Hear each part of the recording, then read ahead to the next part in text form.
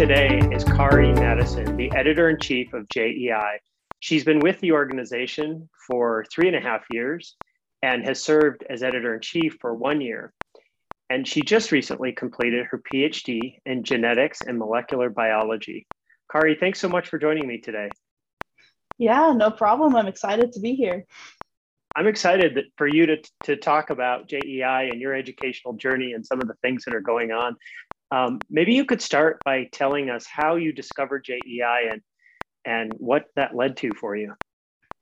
Yeah, so I guess the one thing that might give a hint of how I discovered JEI is that my PhD was from Emory University. And so if anyone listened to the first episode of the podcast with our founder, Dr. Sarah Fankhauser, you will know that she's at Emory University. And so I joined the organization because Sarah was doing a recruitment event at Emory in person, and I saw the email, and I'm a weird person and I will read every single email that is sent to me. And so I read the email and I was like, oh, this is interesting. I should go to this meeting. And I went, and I think there's maybe like 10 people that showed up. But, I heard Sarah talk and I was like, this is a really cool idea. And what did she talk about? She talked about kind of the origin story of JEI, right? So like, why did she start it? So, that gap of science fair, but the projects don't go further than that. And so how do we address that? But also, it was catered towards getting volunteers. So what are the professional development opportunities and what could you get out of this while also making sure, our student authors are getting things out of the JEI process. So, you can learn what the editorial process is like. You can get experience reviewing papers. You can learn how to use a professional, platform like Editorial Manager. And, I sat there and I was like, Sarah's a good salesperson. Like I will sign up. And back in my day, this is how long I've been with the organization. We had to send in like a cover letter and CV via email because the process wasn't automated. And someone had to like manually say, yeah, this person seems okay. We'll let them join. So you went to this meeting thinking you were going to volunteer potentially for something, but you didn't even know what it was. Yeah, I didn't have like a good idea. The website was, a little bit different because this is back in fall of, 2018, really. And so the website looks different. The number of submissions was much less. The editorial staff was smaller. And so I was like, this could be a fun thing to do. I'm a person that the busier I am, the better I tend to be at everything I do because I procrastinate less. And so I was like, sure, I'll add this to my plate. And can't get rid of me yet. I'm still here. So once you got started, what were some of the first things you worked on? Yeah, so I started off as an associate editor. So I was one of the editors that when the manuscripts go out for scientific review, I was the individual responsible for inviting the reviewers. And then once the reviews were done, our reviewers, if anyone's listening and they've had a manuscript with JEI, they'll know that they get a nice editor's letter that's put together with all the comments from our reviewers. And so the main job of the associate editor is to put together those comments and make sure that they're helpful, use educational resources we have available or we know are available to help guide our authors, as well as make sure they're appropriate. So is this something that actually needs to be done? And so I started off in that role, where I kind of managed the review process and sent letters off to our managing editors who then read them over and said, yeah, this person did a good job, and then would send them off to the authors. And so I did that up until about February of 2020. And then at that time, I was contacted by the editor-in-chief at that time to join as a managing editor. So kind of got an internal promotion to a higher editor role. And what did you think of that managing editor role? It's a lot of work. I'm not gonna lie. When you think of, I think people think, right, editor-in-chief, you do all this work. No, the managing editors are really kind of the workhorses behind JEI, keeping things running. They monitor. When I was a managing editor, we had a smaller crew and this is all caveated of COVID-19 hit and school shut down, right? And Yeah, that's it changed everything, didn't it? Spring of 2020. We got hit with so many submissions we were not expecting. So we weren't prepped on the staff side because no one predicts a global pandemic. It's not something that's easy to do. And so, I was getting like 2 or 3 new submissions to my account each day. And the way the system works is it rotates through the managing editors, and there's like 5 of us. So we were getting 10, 15 new submissions a day for like a solid month. And so, as a managing editor, I think I was overseeing like 30 manuscripts at a time. And That's so a lot.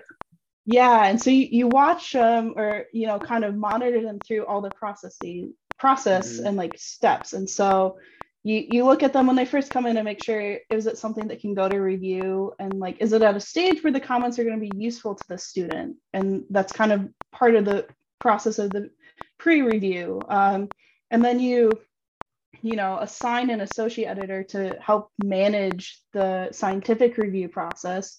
And then manuscripts come back, and the managing editor is the one that okays everything that goes to the author.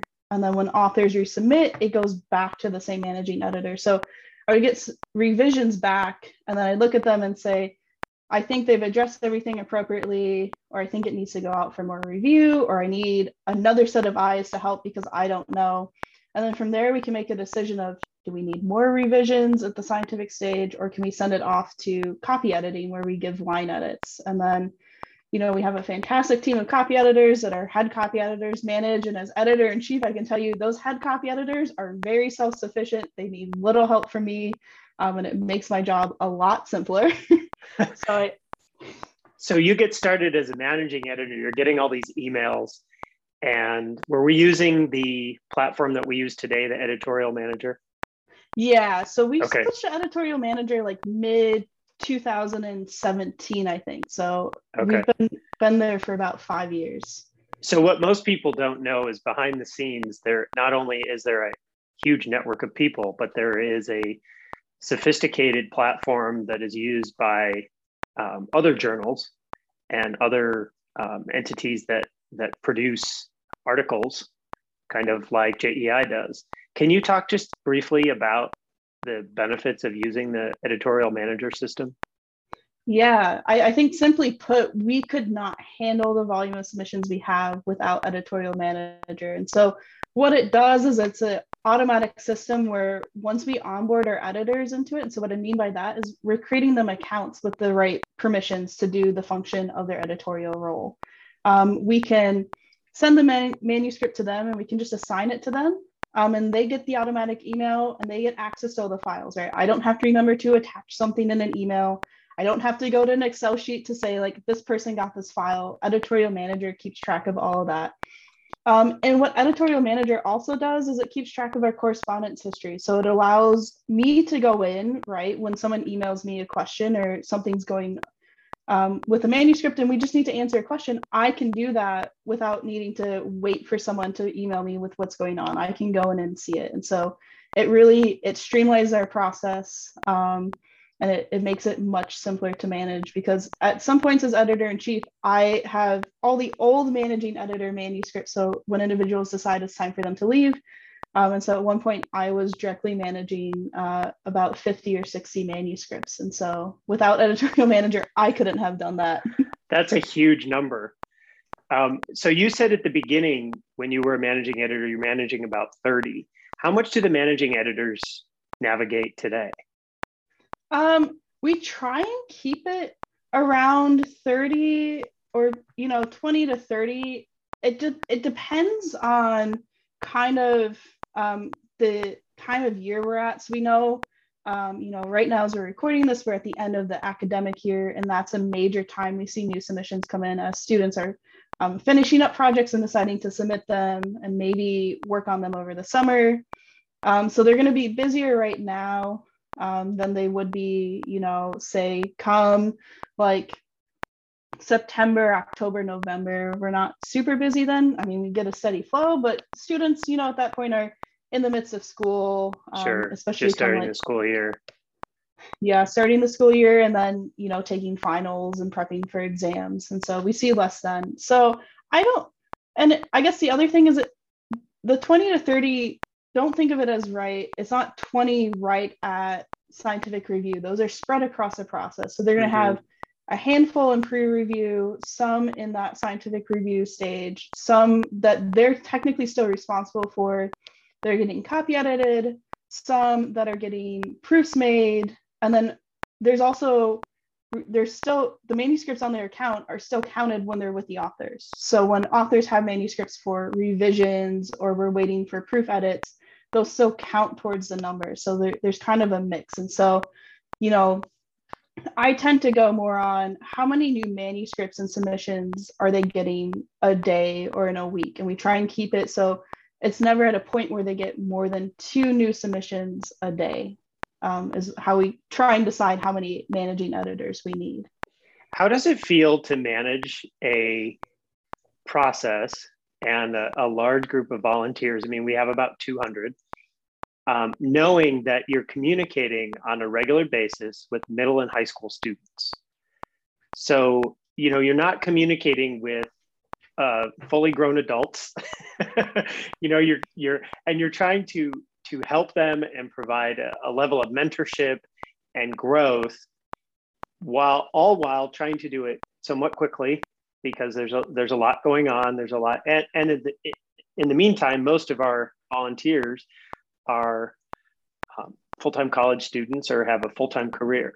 So, what is that like from the perspective of your seat? Yeah, it can be stressful at times, not gonna lie, because there's a lot of pieces I have to juggle and make sure fit together.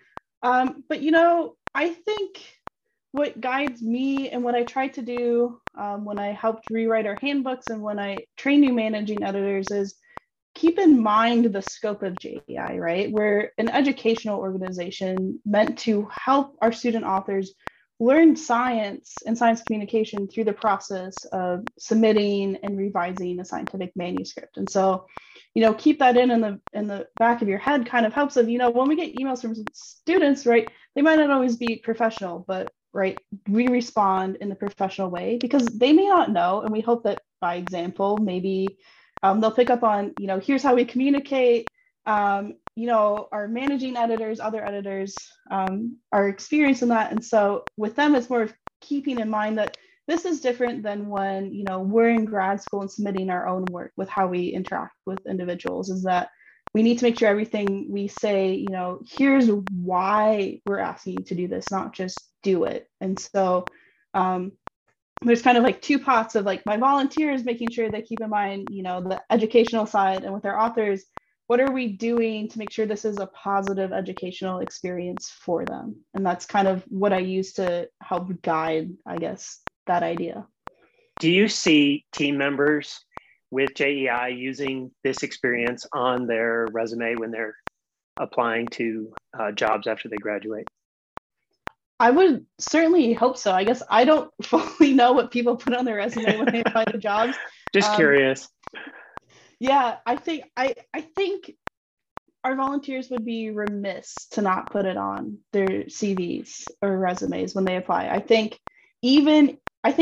obviously if they want to go into publication and work in like science communication or at a journal as an editor or any, aspect of that, obviously it makes sense. But even if they don't, there's so much they can pull from this experience that, is useful, right? We're learning how to write better by seeing other people's writing and saying, you know what, I really like how that was explained. Can I pull that into my own writing? Or I don't like this, but I have to figure out why I don't like it, because I've got to tell the student author why it doesn't work. And so there's all these, broader skills you can pull into a job. And so I hope our volunteers are putting it on their, CVs and resumes and seeing that it has a broader scope to it. So when you look at the overall method and process that we use, I had a teacher recently say to me, it was the same as the process she experienced as a grad student, or not as a grad student, but as a professional in submitting her writing for publication. Do you feel like we really mirror that experience for young people?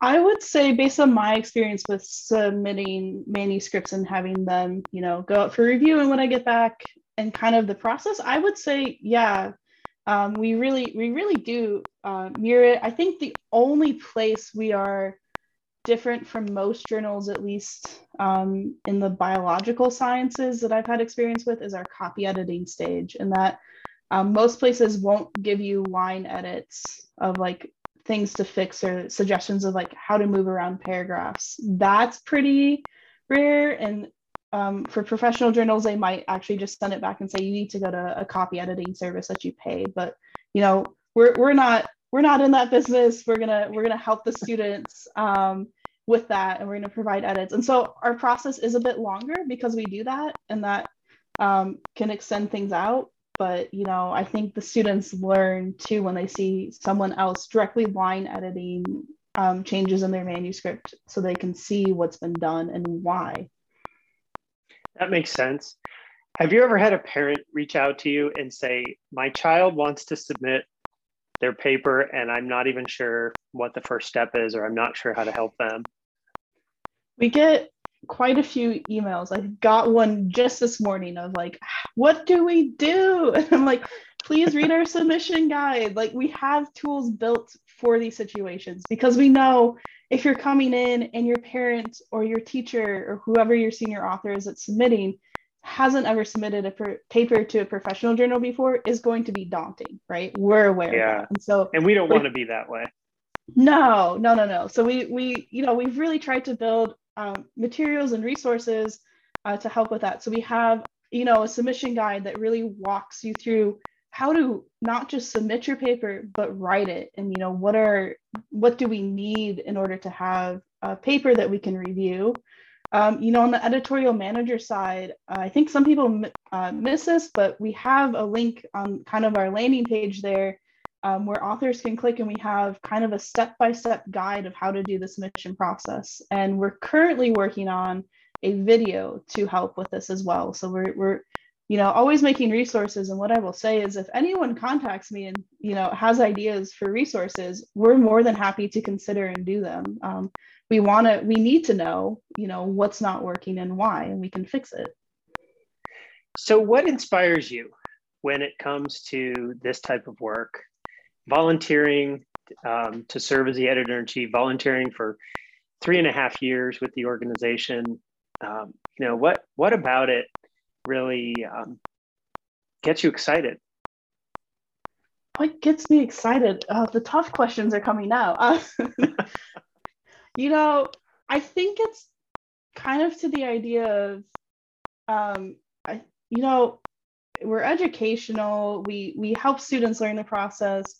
And what I like, and my belief is that science isn't just science. It's critical thinking is the basis of science, right? Is okay, we have this question, we want to answer it. How can we answer it? Okay, well, do we have the tools to answer it, and how do we find those tools? And that all involves this critical thinking, critical analysis of what's available and what's not. And what gets me excited is students are learning this, and then they can go forward and use it, and they can use it in science. So they can become, a great geneticist, someone that's looking at human genetics disease and trying to cure them. You can have someone going into English and using critical analysis to look at, I think of this, this is my tangent. There's these cool competitions called 3-minute theses competitions where doctoral students have 3 minutes to talk about their work. And I attended Emory's a couple of years ago, and there's these students in English that are looking at how literature is written by like male and female authors to see how cities are described and how it's differently described from a male perspective versus a female perspective, and how that must be really interesting. It's so interesting because they're using it to redraw maps of these cities when they were, back in the 1600s, to say, well, this is what was important to the patriarchal male roles, but this is what was important to the females. And so they're redrawing these maps, and it's amazing work. And that's the same process that we're using and that I use to do my work in genetics. And so, I think that's exciting to me, is that kids are getting to learn this process and understand, hopefully, that they don't have to go into science to use what they learn with JEI, that they could go into anything and still use these skills. And I think that's a great value that maybe we undersell, but I think it's important. It is important. When you talk about the scientific process, the steps for publishing, you help a student take that science experiment or experience that they've had in the classroom and then write about it. That's huge. I mean, there's so many additional things that they can learn from that. When you see some of the manuscripts that come in, are there any that stood out from a perspective that was maybe a little bit humorous or unique, or something you never thought about writing about? Well, now I'm going to sound like a broken record. So I'm going to go back to this like English language idea, but we had one, I don't remember if it was published in 2020 or 2021, but you can go to our website and you can look it up. But someone looked at words associated with war in different languages. So, right, if you think of like French and German, I'm not a Spanish speaker, so I can't speak on that regard, but there's like feminine and masculine. In other languages. Yeah, and like nouns, Yeah. I'm thinking like der, die, das in German. And so they're looking at, words associated with war are more of a masculine versus feminine versus neutral. And, the ones that aren't masculine, because shocker, a lot of them are masculine, what are the ones that aren't? And they were looking at that, and work like that is interesting. The other work I find really interesting is a work that's not done in an established or like well-funded like science program. So it's something that like you could do in your kitchen, right? But that's the work I find fascinating, because that those kids have passion and they're doing whatever they can to get this work out. And it's some of the coolest results I've seen, and their passion shows in their writing. And I think that's, really interesting to me. That's a really important message, because we really do encourage students to write, and they don't have to be experienced. This is part of getting the experience. They don't have to have done this before. It doesn't have to be a 2-year study. I mean, it really can be something simple, and they should be writing for their peers. Yeah, it can be, as simple or as complex as you want it. I would say if you've never done it before, start off simple, right? You gotta walk before you can run. So start off with something simple. What is interesting to you, and like our requirements is that you have a hypothesis that you can test, right? And so something you can test through experimentation. So actually doing some work to get the results, and not that you just do a quick Google search and the results pop up. We're not going to take that. That's kind of, one of our main limitations. But it can be on it's called anything. Plagiarism, isn't it? Well, there's plagiarism. There's also review papers where you can basically summarize what's already known in the field and kind of, make new conclusions on that. We're not as keen on those. We'll probably send those back to you, but we'll give you ideas on how to actually make it into hypothesis-driven work. Yeah, don't plagiarize, please. We will send those back. But yeah, you can do simple projects, and they're fascinating. And it's really what makes the student curious, and do they have the passion and the curiosity to do the work and then want to write it up, right? This should never be something where a student is being forced to write the manuscript by someone and really aren't into it. The students that are involved, interested, and want to do it will produce great manuscripts, and they'll get the most out of it because they care. Do you hear from teachers much? We hear from teachers on occasion. So I don't know the exact split, but we have a requirement of senior authors, and so we need an adult to submit the manuscripts through our system. And so sometimes that's a parent or guardian, and other times that's the teacher or research mentor. And so we hear from teachers on occasion, and when I have teachers that email me questions, right, my response is always, let us know if there's anything else we can do to help. And I've talked to a couple, about, what are your concerns? What were the issues you saw with the process, and how can we make it easier on teachers, right, if we're asking them to submit? And so we've heard some about, what we can do, and we're looking into it. But overall, from teachers, they've had a good experience, and they're excited for their students, and excited to kind of see what their students do next. And, I say once the teachers mentor the student through the process once, I think it's a lot simpler for them to then mentor additional students. So it's kind of like the first one's probably going to be the toughest for you.